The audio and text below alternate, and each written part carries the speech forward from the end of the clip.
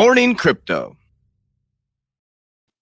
Good morning, warriors. Hello, and welcome back to another episode of your favorite crypto news channel, Good Morning Crypto, where we bring you the most relevant and impactful crypto-related topics from a top crypto research team in the world. I'm your host, Abs, joined by several members of our 3T family this morning. We got the Italian stallion, Mr. Johnny Crypto, and NFT Tones is joining us on this Friday the 13th, to be exact. Today on Good Morning Crypto, we will be discussing how David Schwartz slams Cardano founder Charles Hoskinson after the SEC's Ethereum favoritism, as Ripple CEO Brad Garlinghouse explains how leveraging XRP can free up global liquidity, allowing trillions to be unlocked worldwide. Nerd Nation Unboxed reveals a document from the Secretary of State website stating that Bitcoin and Ripple are used for terror funding. And with the largest financial firms on the planet shifting to crypto as a new form of payment, we break down the details, showing our community how this next bull run is shaping up to be the greatest opportunity of our era. Our show is available on your favorite podcast platforms like Spotify and Apple Music. And for those of you listening via podcast, our show is live on YouTube Monday through Friday, 11 a.m. Eastern at the 3T Warrior Academy channel. It's Johnny Crypto. Let's rip, rock, and roll through this introduction because we got some great news prepared for today. How you feeling, my friend? Thanks for being here. Well, Abs, it's a Friday. It's always a great day when it's a Friday. Happy Friday to everybody, no matter what Friday it is. I don't care, 12, 13, 14. It's the start of the weekend. I'm happy. Can't wait to hop into it. Let's get good to see Tones there, too.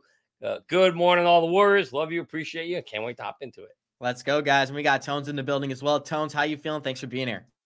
I'm feeling great. I'm excited to be here. I'm excited for the news, and I'm excited for the weekend because I finally get my break. Awesome, Tones. And look at that free sponsorship right there. I love the background at Abs3T. Go and follow it on Instagram, guys. But we're going to start this thing off the same way we always do by checking out the Good Morning Crypto Twitter account. That is at 3TGM Crypto on Twitter. Broke 6,000 followers yesterday, guys. I've been super active, tweeting out 4 or 5 times a day. Go smash that follow button if you're looking for daily updates. When we check out some of the daily movers this morning, Johnny Crypto, green bubbles across the board, but that's a little bit misleading. The bubbles are huge, but the market's up about 1%. We've got XRP up 1%, Atom Token 2%, and AVAX up about 1.7%. And we are actually having, I forgot that we need our Merlin market update pulled up, guys. So we're going to dive right into our stories for today and address that later in the episode. Last night, Charles Hoskinson gave his take on the Ethereum gate speculation, calling out the $15 million that Hinman received, and even addressing the fact that he thinks there was only favoritism, not corruption. I guess this didn't sit well with Ripple CTO David Schwartz, as he responded to Charles on Twitter yesterday. He said, I would argue that a government actor showing favoritism aligned with the personal interests of themselves and their friends is corruption. And Johnny, I'm going to read it one more time and kick it to you. David Schwartz said yesterday, I would argue that a government actor showing favoritism aligned with the personal interests of themselves and their friends is corruption. And I couldn't agree more, Johnny. So with that being said, how do you feel about David Schwartz publicly responding to Charles? And you know what? He's taking my side. Now, I actually think David must watch our show. I think he does, because if you watched the show yesterday, that's exactly what I said. You can't have a government agency not be objective. Government agencies cannot pick sides. They can't be favorite. They have to stick with something. They have to say, this is the rule, and that's it. You can't, and the minute you favor one side or the other, I literally said that yesterday, that's corruption. It's got to be corruption. I freaking love that. I wonder if David's watching. Abs, this is good. Maybe we can get him on the show. Who knows? So we're going to pull up an article and go through the details, Johnny, but I got one quick question before we do. Charles is defending the conspiracies. Do you believe he's guilty before we dive into the details? Guilty of what? Guilty of conspiring with the SEC to get Ethereum, I guess, a free pass to be leveraged as not a security. So you think he was part of the whole Joe Lubin thing? Is that what you're saying? When did that all happen? What was that, 2018, 2017? 2018 was the Hinman speech, but it goes all the way back to 2015. Yeah, because he left in Charles left in 2014. I don't know. Maybe he left because he knew this was going on. Who knows? I don't know, man. It's hard to say. If he was going to be involved in this, why not stick around and get a payday out of it? I don't know. It's a very good question. It's hard to say. And we're going to get into it right now, guys. We got 215 live listeners joining us. Show us some love. Smash that like button. And this is an article we're going to show later in the episode as well. SBI is working with the UAE's Trade Finex to set up a joint crypto venture in Japan, and they've already confirmed they're going to be leveraging the XDC network. So more tokenization news, amazing stuff for XDC. And Johnny, this is the article that was published yesterday. Ripple CTO slams Charles Hoskinson over the SEC's favoritism. But let's actually go back to this video from Brad Garlinghouse. And this is something that people have been brought up in the past. What is Ripple's sole purpose here, guys? On-demand liquidity. It's the first thing they talk about when you talk about Ripple services. And Brad Garlinghouse right here explains why that service is so valuable. I fundamentally believe that where crypto is headed, where blockchain is headed, for a lot of macro factors, the wind is at our back. And if we just look at profitability today, yeah, it's a lot harder to have a profitable business with less liquidity today, prices where they are. That's harder. But if you look at where I think the world is going to be a little bit further out, I'm very excited about what that looks like. Call me the optimist, call me naive, call me all those things, but I've been more right than I've been wrong. I mean, Ripple's in a very good position, so I feel good about that bet. And we're going to continue to invest and hire more people and acquire more companies because I believe where the world is going. Johnny, and I'm going to show a video later in the show where Ripple actually sponsored an Algorand event as well. So Ripple's got money to spend, and they're spending it accordingly. Now that the $200 are in their back pocket, the SEC, they're in the history books, as they say. The monkey is off their back. This is what Ripple's doing with their new funds. They're expanding their reach. They're acquiring companies, but also they're sponsoring crypto events worldwide and becoming a part of the most important conversations. So what do you take away from Brad's statements before we move on? Well, I think Brad's a very smart guy. Brad's got a lot of money in the bank now. Of course, they'll have to pay some of that to the SEC. And then he has a vision. He sees what's coming, and they know what they want to bolt onto the company to grow. That's why I love Ripple, the company, so much. And I've said several times on this show that I think Ripple and Coinbase could be two of the biggest companies that come out of this thing in the future. The way the Amazons and the Red Hats and the Yahoos and all that came out of the .com. I really, truly mean that when I say that I think Ripple is going to be in such a great position to be a big, big player in the space because they got a lot of money. They're in it early, and they've got a good technology, and they kind of just know. I mean, they spent a lot of money to fight for this. They could have been out, but no, they didn't. They stuck around for a reason, Abs. They're going to be very, very I think Ripple's going to be one of the biggest players in this space in the future. I'm very excited about that. And by the way, you can get, a lot of people buying the pre-IPO stuff, that their price has gone up big time in the pre-IPO ever since they've been available linked to and other places. So yeah, very, very, people see it, man. People are not blind to the fact that Ripple has a big part to play in this. There's two things we're going to highlight throughout this episode, Johnny. One, there are structural changes happening in the banking system as we speak. But number two, Ripple and their ODL system, as well as their CBDCs, are going to be a key player. And Forbes agreed with what you just said. Forbes spotlighted the benefits of Ripple's CBDC platform and the Palu stablecoin in their new case study. And this is an article we're going to be covering later in the episode. But this line, I think it ties perfectly into what you were just saying. Ripple is currently occupying a position in the CBDC race. They might see as many as 30 different countries and central banks tap into its services in the near future. How near? That's what we're going to show right now. As Swift and Sibos, they had some interesting conversations explaining how this year in November, banks are shifting and going to begin leveraging ISO protocols. Here we go. Is that eBay fits the tracker on behalf of the community. That brings a lot of value. First, the banks have less burden to make this happen. Second, we can do it easier and faster than they can do it because we have the latest information. And this proof of concept worked really well. In less than 2 minutes, we make these transactions happen, including the settlement. So what we have demonstrated that we are prepared, our systems are prepared, the banks at the other side of the world are prepared, and they are willing to make this happen. And starting on November 28th, Europe will have the rails open to this one leg out. So what we should do is deliver. Johnny, this is Swift discussing right now. This isn't just somebody. This isn't some small player. This is the largest transaction mechanism on the planet right now, discussing how in November of this year, they're going to make a shift and start leveraging instant payments. I'm not saying Ripple is going to be the only player, but Ripple will be a player. And we're going to highlight that throughout the episode. How does it feel right now that we're sitting in November of 2023 and these changes, they're already underway? Swift is in trouble, or they're the king of the hill. But if they don't, what was that? Adapt or die, right? If they don't switch over to blockchain technology and find a way to do it, they know they're done. They're finito. They're over, right? And you heard him say that. And he also said something that I like to say all the time. He said it was cheaper and faster, right? Cheaper, better. What do I say all the time? Companies are always looking for cheaper and better solutions, Abs, and that's what the blockchain here technology is going to allow. And so for me, it's just a matter of seeing where these whole things are going to play out. How are they going to actually, let me rephrase. I'm looking to see how all these things are going to coexist together. What's that coexistence look like?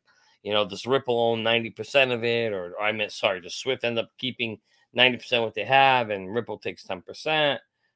We all know that Swift, yes, we know Swift is a dinosaur tech, but that's not the point. They're changing their tech over into, or they're adopting or switching over to the new tech. And so if they're going to switch over and they have all the 11,000 banking relationships already, they're in a really prime position to be able to keep what they've got and switch it over to the latest technology. If I were them, I would just partner with Ripple. But apparently we haven't heard really much news about that. It seems like they want to go about it themselves or do it their own way or go a different path. So we'll have to just see what that looks like.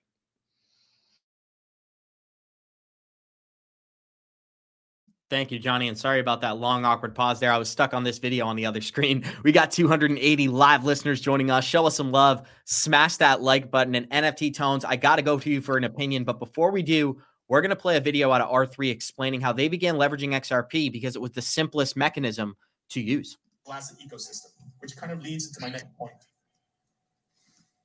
So we've had some recent announcements that have garnered some interest. We created a payment settlement application that's open source. Anybody can download it, anybody can use it or plug into it or what have you. And when we first did it, we did it for XRP, for the Ripple protocol standard. And that got a lot of people very excited that, oh my God, R3 and Ripple have settled their differences and are in bed together. No, not quite.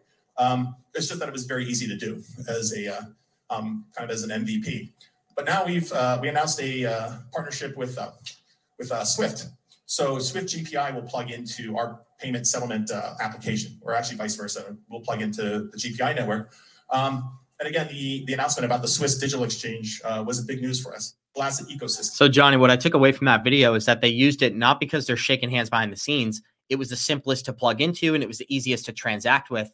Obviously, in the beginning, it's more about relationships, but I think there's going to be a natural movement into better technologies, and Ripple's developing some of the best technology in the market today. So what do you take away from this? It's an older video from 2019, but R3 is discussing why they leveraged XRP. It's the best product in the market. Yeah, I think certainly at that time back then, 4 years ago, it was by far the most far and advanced technology out there and people were leveraging it.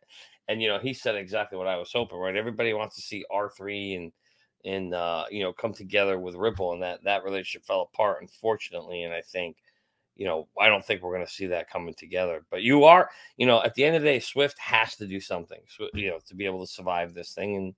And so certainly I think they're partnering with Link or Chainlink or something to do some changes there. And I think you're going to see, the R3 Corda system, Abs, we know that thing is heavily embedded or JP Morgan and the Ankh system. There was a lot of relationship and works going on there between them and R3 and Consensus. And those are the systems that are out there that I think are all going to compete for this space. I think we should watch that Stuart Alderati video yesterday that we produced yesterday just one more time. Here's 30 seconds explaining how XRP has a unique situation when it comes to United States utility. XRP clarity in the U.S., and XRP as a digital token is now uniquely classified as a non-security in the U.S. But we don't think, even though we won in the courts, we don't think that these issues should be fought token by token, case by case, judge by judge. We think we need a rational regulatory framework. But to your question, although we have some policymakers in the U.S. trying to take the lead to come up with rational regulatory policy proposals, the chances of anything moving forward in this Congress or the next Congress doesn't seem good. I'm not very optimistic about it. So Tones, I'm going to ask you, with XRP being the only digital asset that has legal clarity in the United States, Bitcoin, it's a matter of opinion. XRP, it's written in law. When do you think we're going to start seeing institutions take advantage of that and maybe leverage some of this technology? Stuart Alderati just said he's not optimistic about this Congress. He's not optimistic about 2025 either. What do you think?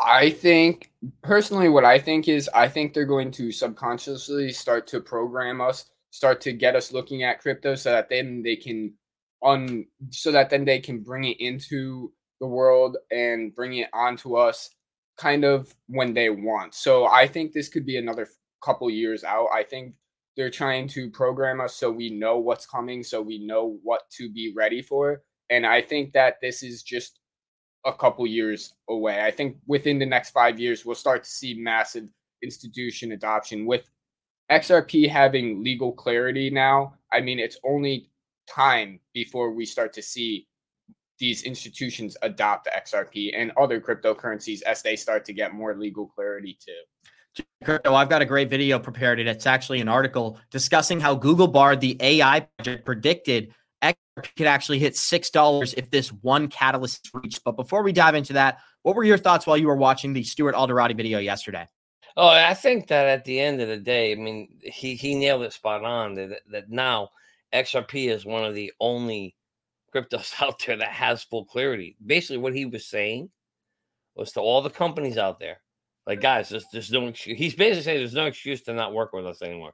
There's no excuse to not work with Ripple, the company, or XRP, the technology, because that whole monkey of the back of, are they security? Are they not security? Is this going to be a problem to work with? That's gone.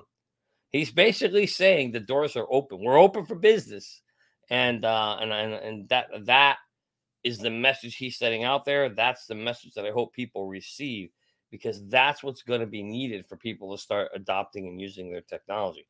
People have to feel like the SEC isn't going to come knocking on their door. That's just, that's always the biggest fear. All these companies say they're not, when we listen to a lot of videos of people commenting about why they stayed away from Ripple, the biggest thing during the past 3 years was we don't want to get anywhere near the SEC or anything to do with the SEC. But now that the SEC has made it, has lost this case, the reality is, I think you're going to see companies are now going to start saying, start working with them. And I think Ripple has to go out, and they also have to be touting that. It's awesome that Stuart came out and said that. You always hear them talking about, hey, we're not a security. In fact, we're the only ones who aren't a security. That's probably how they open up most of their meetings with the companies they're talking to right now is, hey, guys, we're clear. Anybody else you work with could be in trouble, but we got the clarity we need. That's a huge advantage for them. And I'm really surprised. Well, what I don't know is I would be surprised if they aren't signing a bunch more NDAs now that this is over. I would love to know that number, but nobody, that's inside information. So we're probably not going to be able to find out. So this is what's interesting about that Google Bard article. This is an article from a Google AI. It's called Google Bard. First of all, we got 334 live listeners joining us. Show us some love. Smash that like button. And thank you for being here on this Friday. Are you nervous, guys? I want to ask the live chat. Are you nervous? It's Friday the 13th. There's a lot of conspiracies out there. I'm feeling pretty good this morning, so I got good energy. But the potential of Ripple's impact off the victory coming in April, that's what the Google AI was discussing in this article. It says the case is set for trial in April of 2024. And after doing some research, they typically last about 4 to 6 weeks, according to Jeremy Hogan. Bard suggests that the XRP price could experience a significant surge, reaching a price between $2.50 and $3 if Ripple clinches an ultimate victory. Now, why do I love this article? It's AI. That's the only reason, Johnny. So that's the only reason we're discussing it this morning. It's predicting $2.50 to $3, but you just broke it down yourself. Do you anticipate we're going to get a lot more American adoption once there's a final stamp on this trial in April? I think, don't forget, after there's this trial in April, they could still appeal at that point, remember? And so there'll still be that piece of it and to see where that goes. So just the way we got the interlocutory appeal decision and it was rejected, I think if the appeal decision on that at the end of this case gets rejected, then now there's so right now you look at it and companies may be saying to themselves, there's a 90% chance, you're going to win this thing. There's still 10% you could be appealed or whatever, some percentage in their heads, right? Because they know that the SEC has one appeal left. But when that appeal is gone, then there's no doubt remaining. So if there are any companies that were worried or still on the fence, they may still be waiting And so I think that'll drive some in, but I don't know if that's going to be enough. That's going to drive it from 40 cents to 250. I don't think so.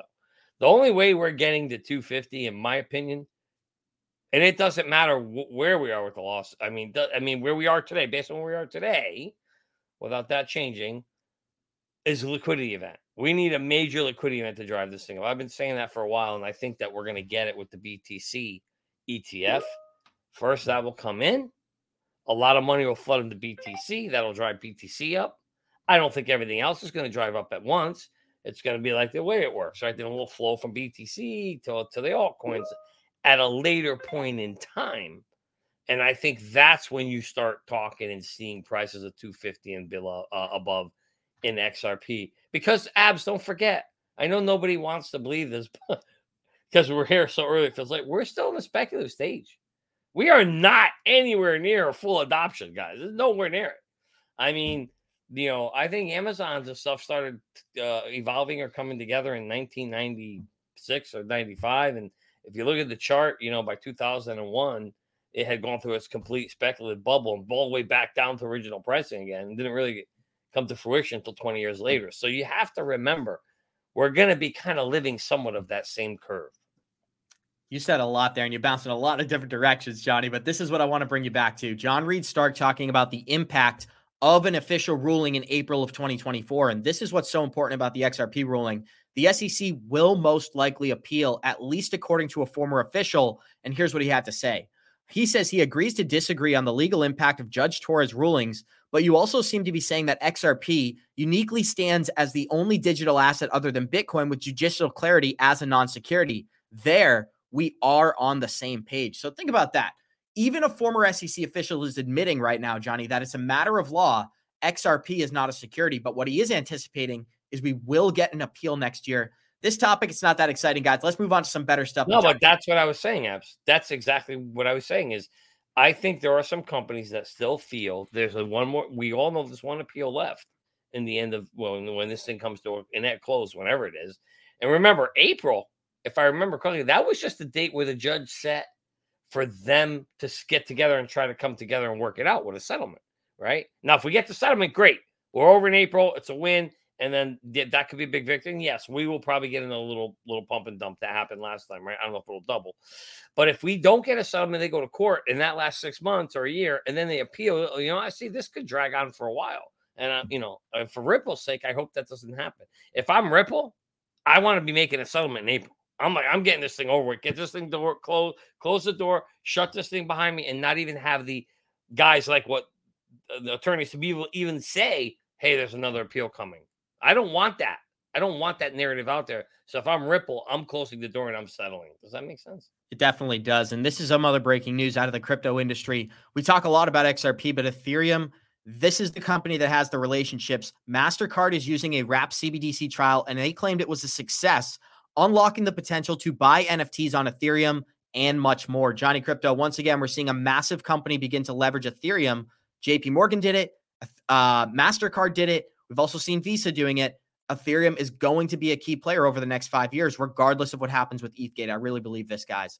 So in the latest update on October 12th, MasterCard partnered with the Reserve Bank of Australia and the Digital Finance Corporation Research Center for CBDC groundbreaking trial involving two companies where they're minting assets on the ledger.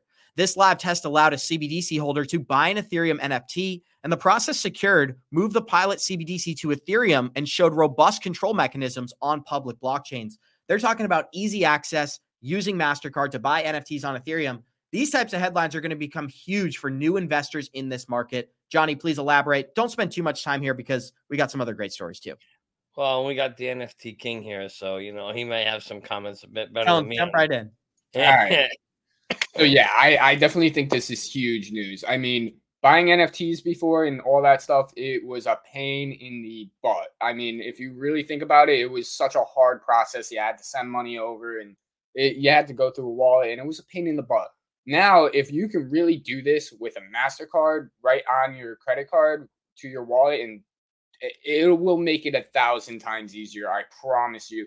And this will allow a lot more people to actually get involved with NFTs and stuff like that. And it will allow a lot more people to actually get a hands-on experience, because most people don't want to buy NFTs or crypto because of how difficult it is. So if they can streamline this process and make it 1,000 times easier, I think this will definitely help people get more involved into crypto and NFTs.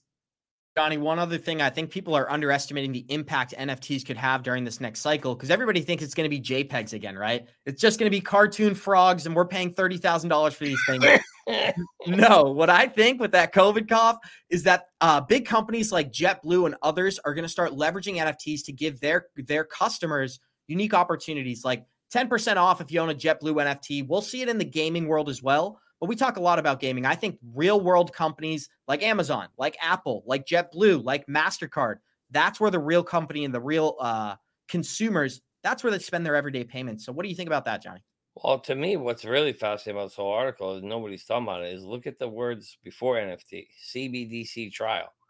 That's what this was really about. If you look at it here, and nobody's even talking about that, this is the ultimate marriage of the final game. This is using a CBDC to buy a tokenized asset. Does that sound familiar of what the future is going to look like? Right. I mean, this is literally the future. This is it.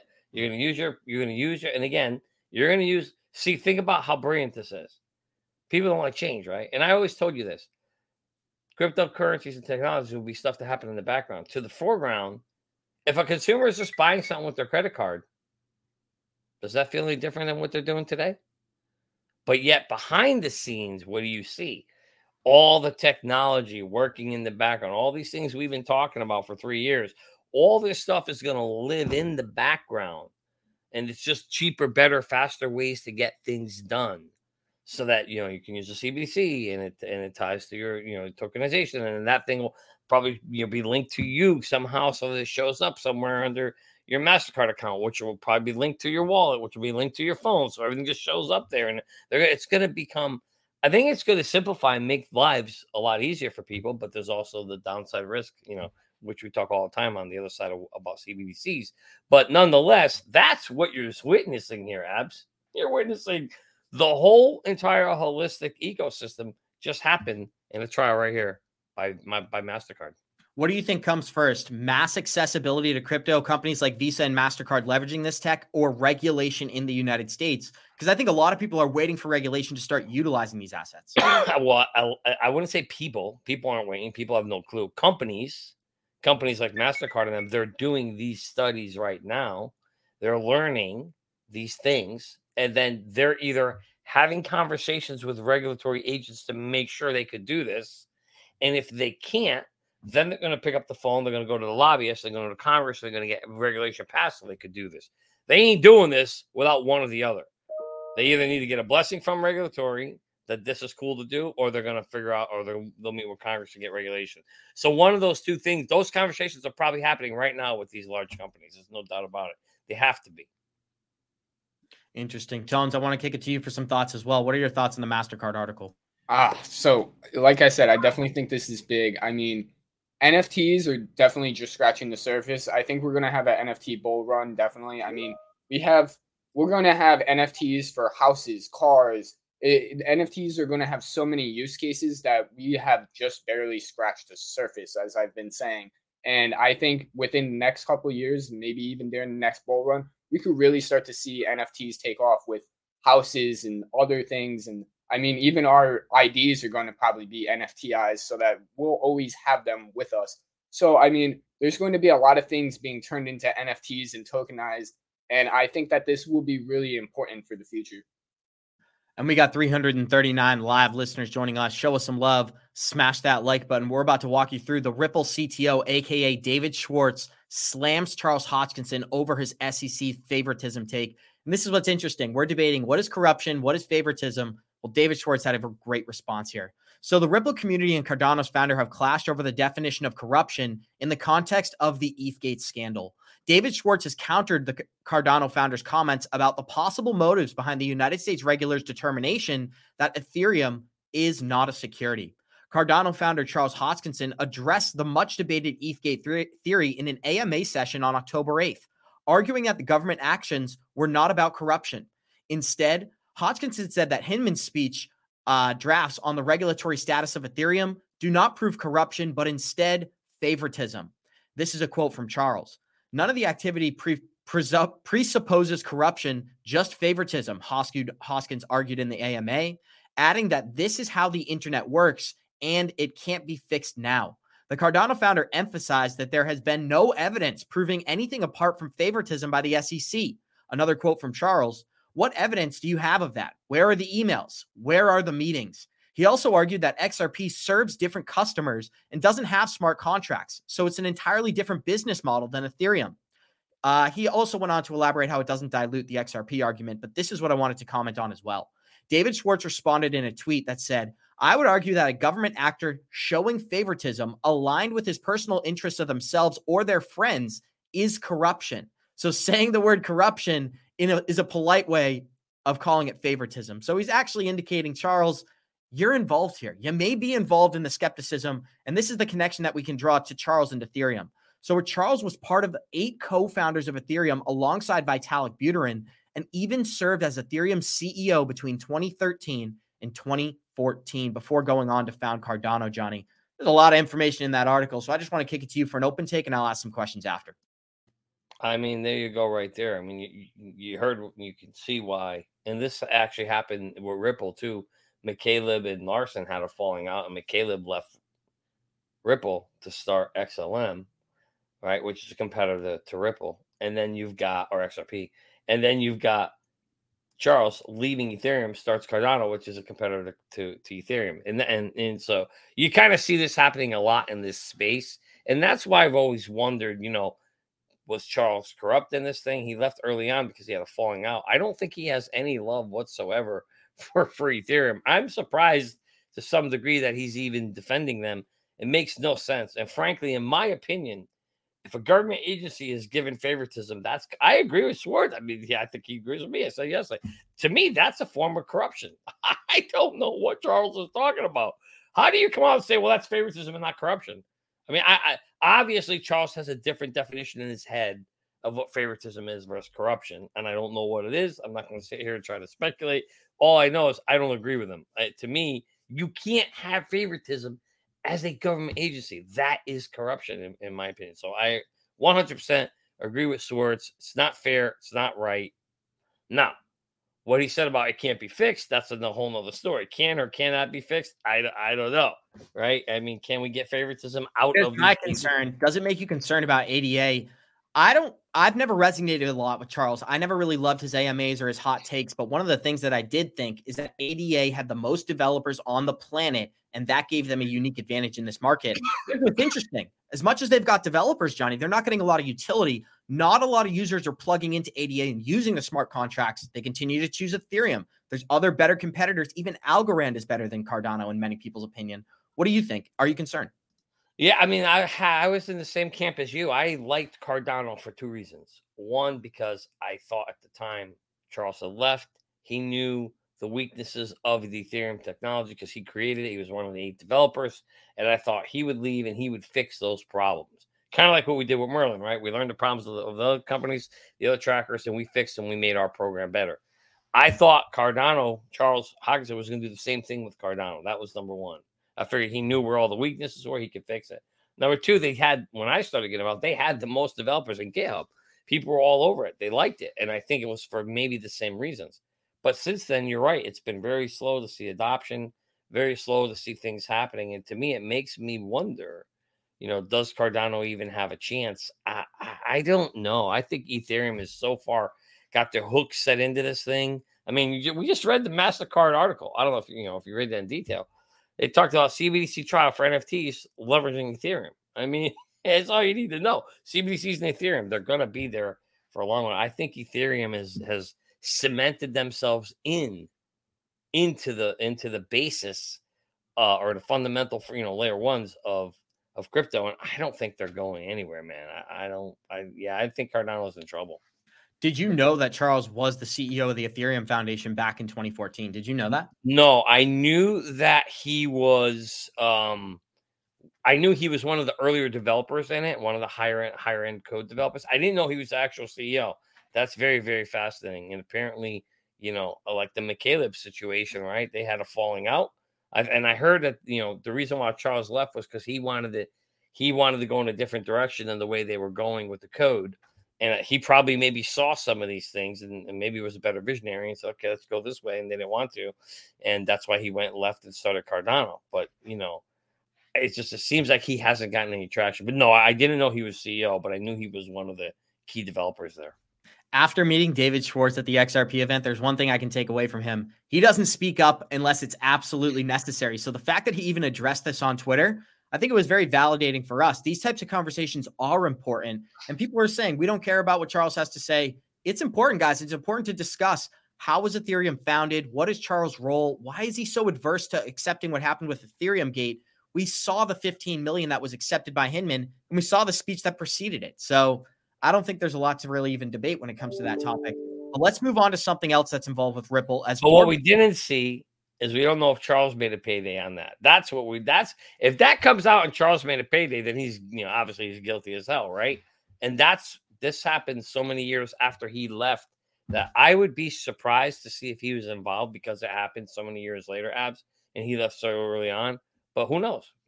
I don't know. It'd be very interesting to see what it is. But I would love to know, like what you just said, that is the key question, is why does he still have a love for Cardano, or why is he defending it? I just don't get it. I don't understand it.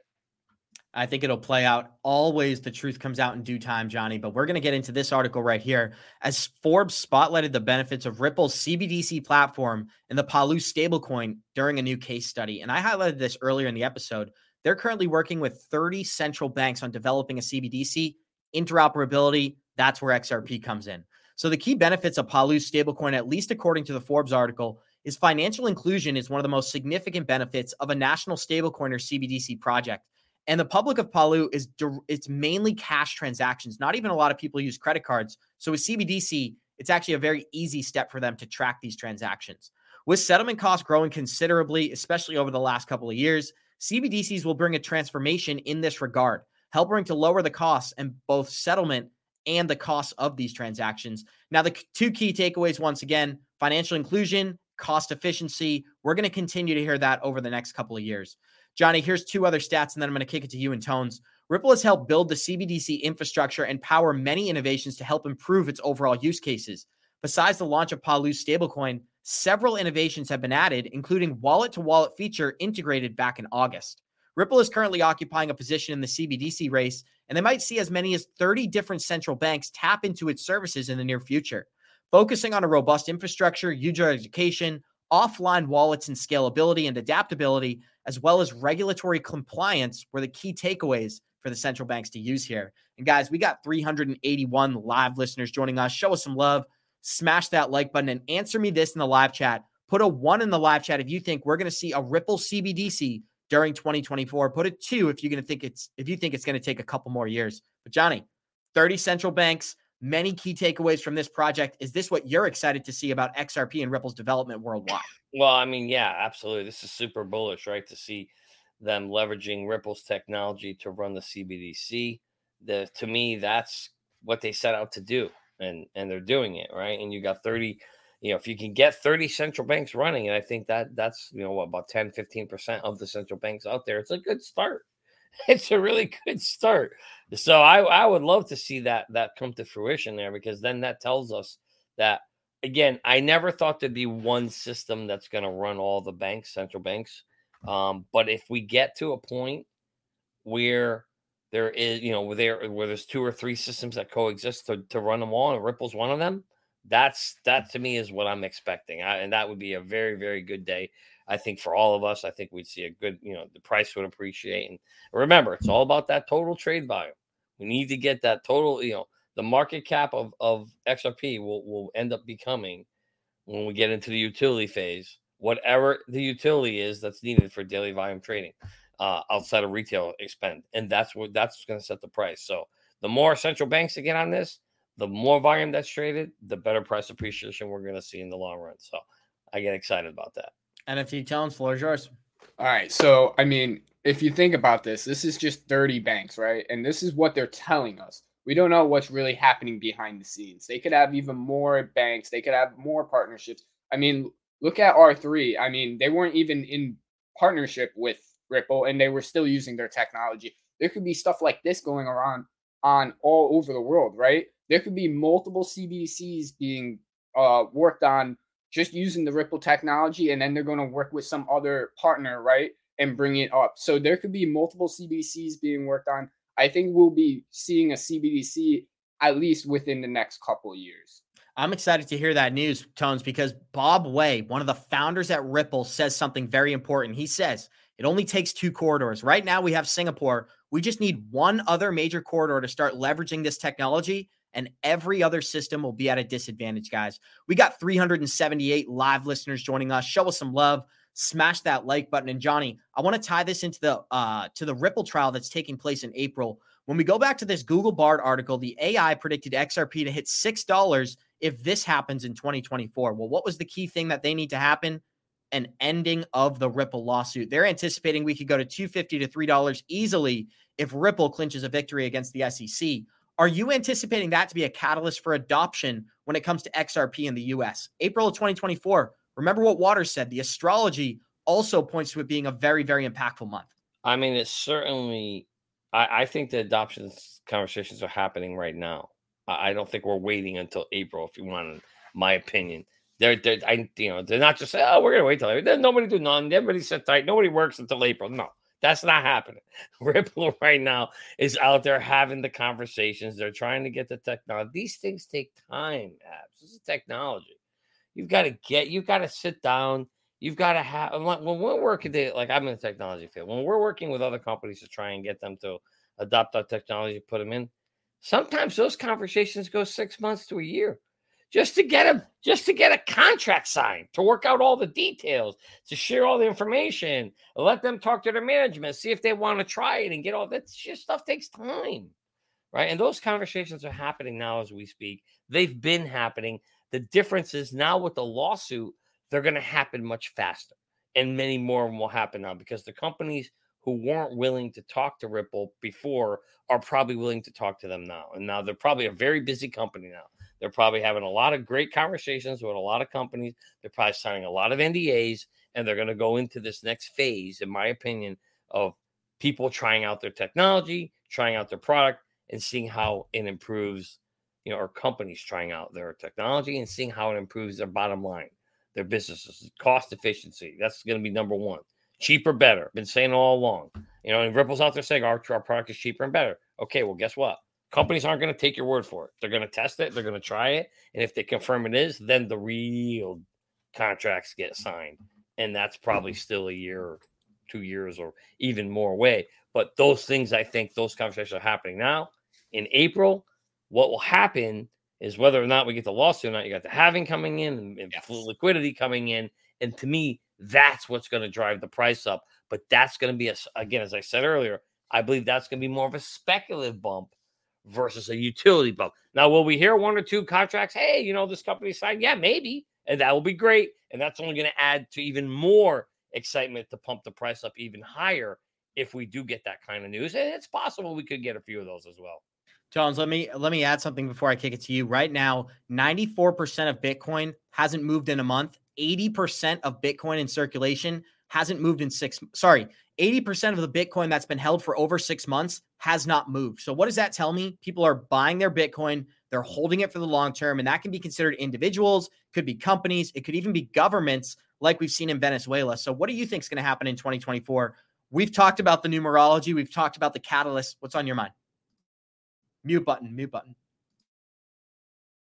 I mean, why would people sell if they're holding it for the long term? I mean, think about it. I mean, with all this speculation and all the possibility that Bitcoin could go to $1 million, right? I mean, of course, people are going to want to hold on to it and sit onto it because they don't know what could really happen to it. I mean, I'm sitting on my own Bitcoin because, God forbid, if it does go to $1 million, I want to be sitting on it. I'm not going to be touching my Bitcoin beforehand. You know what I mean? I mean, it's just having that upwards possibility and having the faith and having the possibility and having the faith in the technology, because what it really is we're really praying and hoping that this technology goes for the long run and that it will stay here, right? And I mean, from what we can see with everything going on, this technology is here for the long term.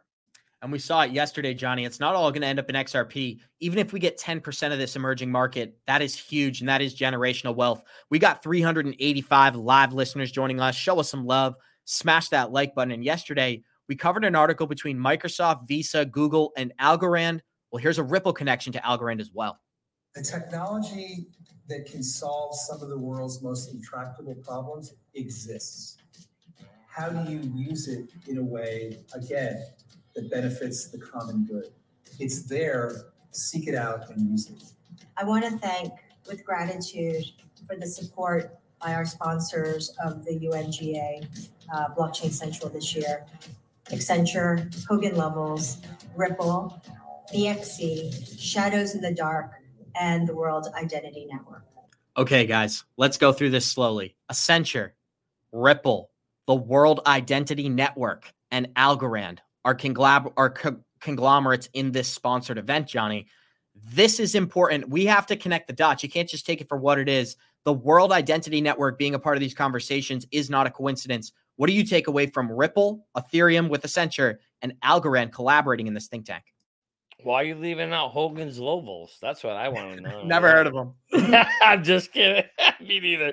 But no, those are some very big, powerful names there. I mean, you're again, what I talk about all the time is it's all about relationship building.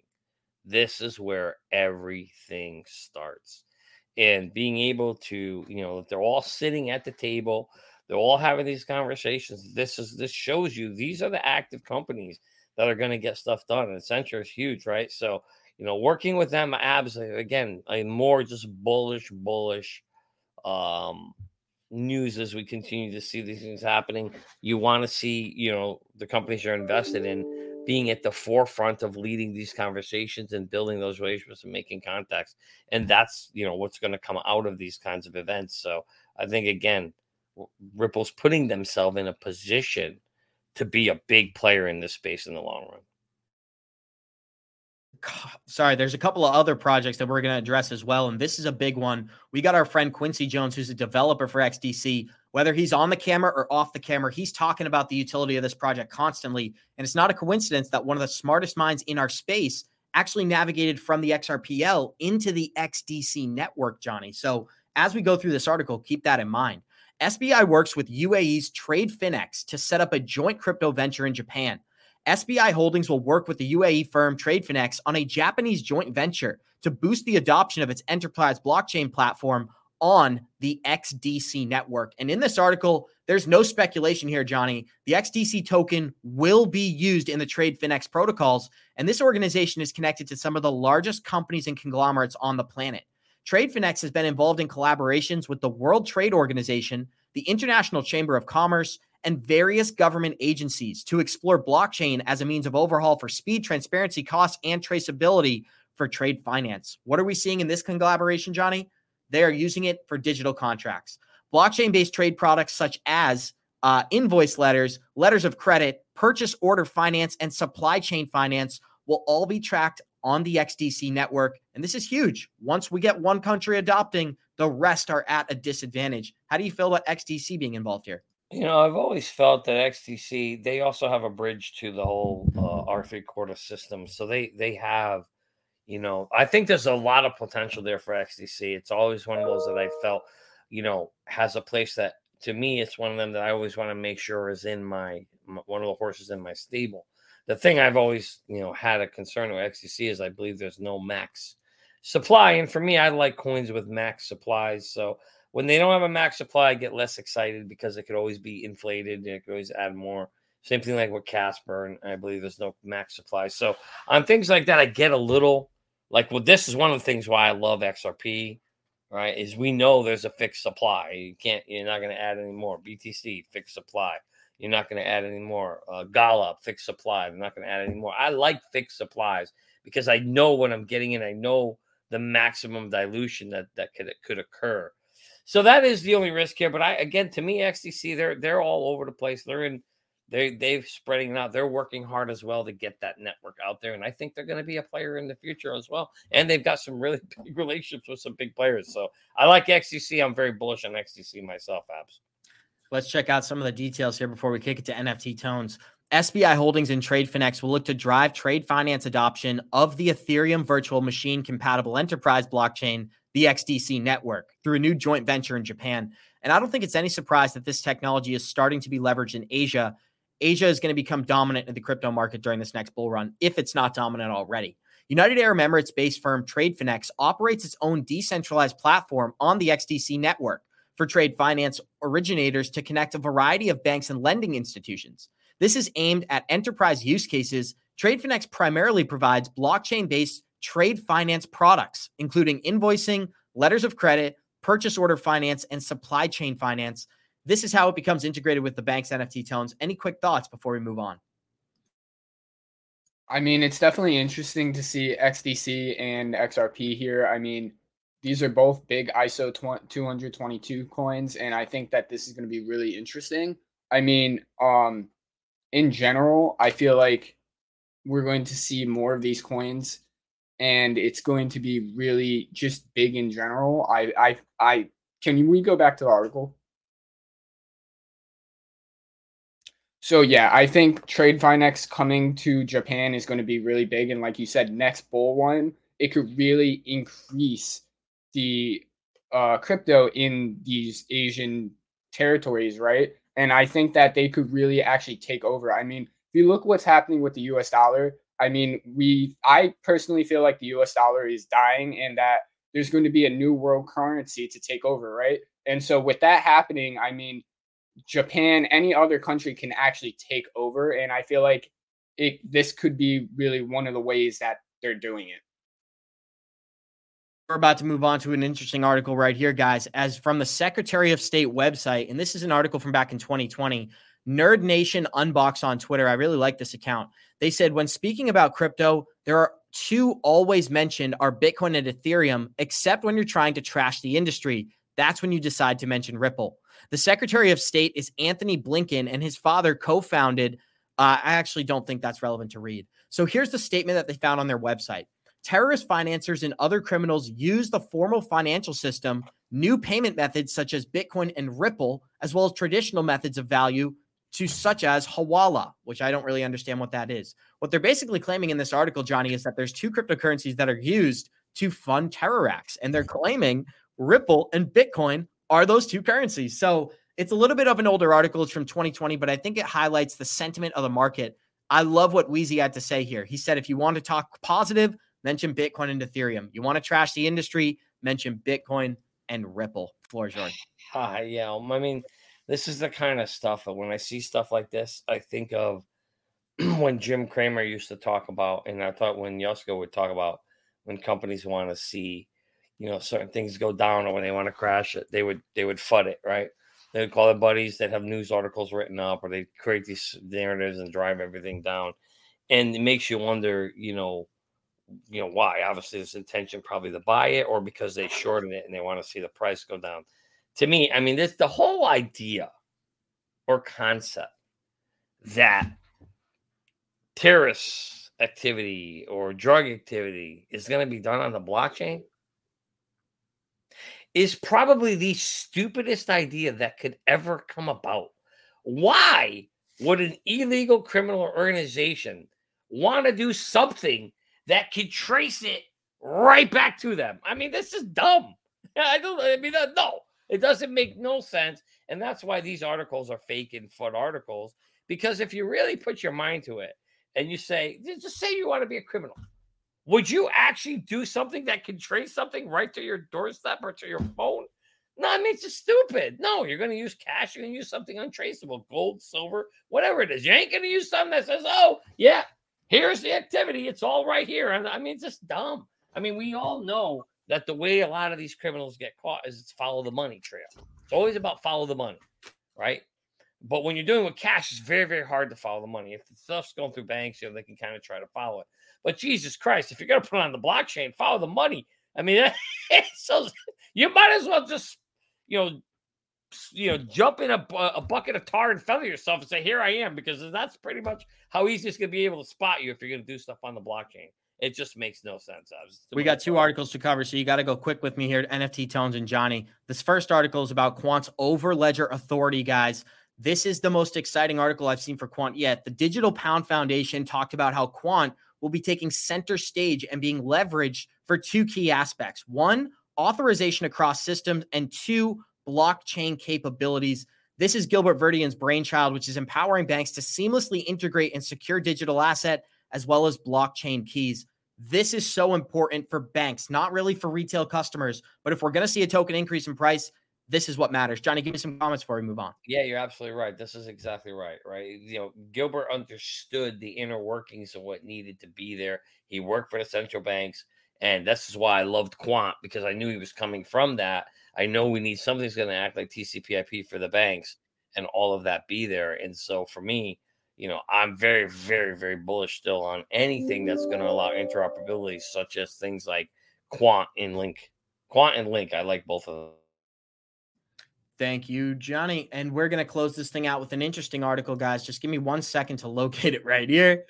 I was unprepared there, Johnny. So that's all right. While you do that, I'll just, again, and so I'll talk about this because I love Quant, right? And I've been telling people, I've been saying that I hope it gets to 60, 65. And, I love our chat group because they always remind me where we're at. We're at 85 right now on Quant Abs. We're not that far away from my ultimate bottom target, what I was hoping to get around 60 or 65. So hopefully Mario's got that truck back. My truck's in reverse. I just got to press the gas. The gear's in reverse. I'm ready to load that bad boy up. But even at 85, I don't think it's a bad spot to start picking up some Quant. Frankly, I will probably be DCing in this weekend in some Quant at that price, Abs. And I know you're a big Quant guy too. So are you DCing into Quant at this point? Or are you kind of on hold? I am not DCing into Quant at the moment, but not because I don't believe in it, just because I've purchased a lot over this bear market. There's no reason for me to continue. But guys, Let's close this thing out with the last video here. Major announcement out of Sibos, a SWIFT event that just happened a couple of weeks ago. Switzerland will begin live transactions with a central bank digital currency at the end of this year. Here we go. Actually, 2 other points, but the last one is, as an FMI, we need central bank digital currency. So today, an FMI settles in central bank money for good reasons, to make sure that we reduce risks and counterparty risk and have a accuracy remote assets for settlement. And we don't have that today. So in our case, we're using tokenized Swiss franc and tokenized euro, which is things that we create based on cash that hits our account at the Swiss National Bank, and then we tokenize SDX. So there's an exposure to us. The good news there in Switzerland, at least, is that we will be starting with real life transactions in CBDC by the end of the year, meaning that the Swiss National Bank will be the entity deploying Swiss franc in tokenized form, so CBDC, on our infrastructure for settlement. So that's a barrier that is lifted. It's going to be a 6 months trial to start with, but it's promising, and I think other central banks are looking at that, and I think it's really important, at least for FMIs, to play. And the last one is mindset. I think this is such a paradigm shift that it's very difficult for most people in our industry to comprehend what I've just explained in my first response, the potential of that technology. Because we're so used to what we do today that we sometimes tend to not be open or able to look at what the potential could be in a very open-minded way. And I think that's also something that will be changed through education. So Johnny, really quick before you give your response, I want to point out in the background right here, it says Chainlink Labs. So another great project, but with 2 minutes left, he said a lot of information there. What was your biggest takeaway? Oh, like I said, what I told you what's going to happen.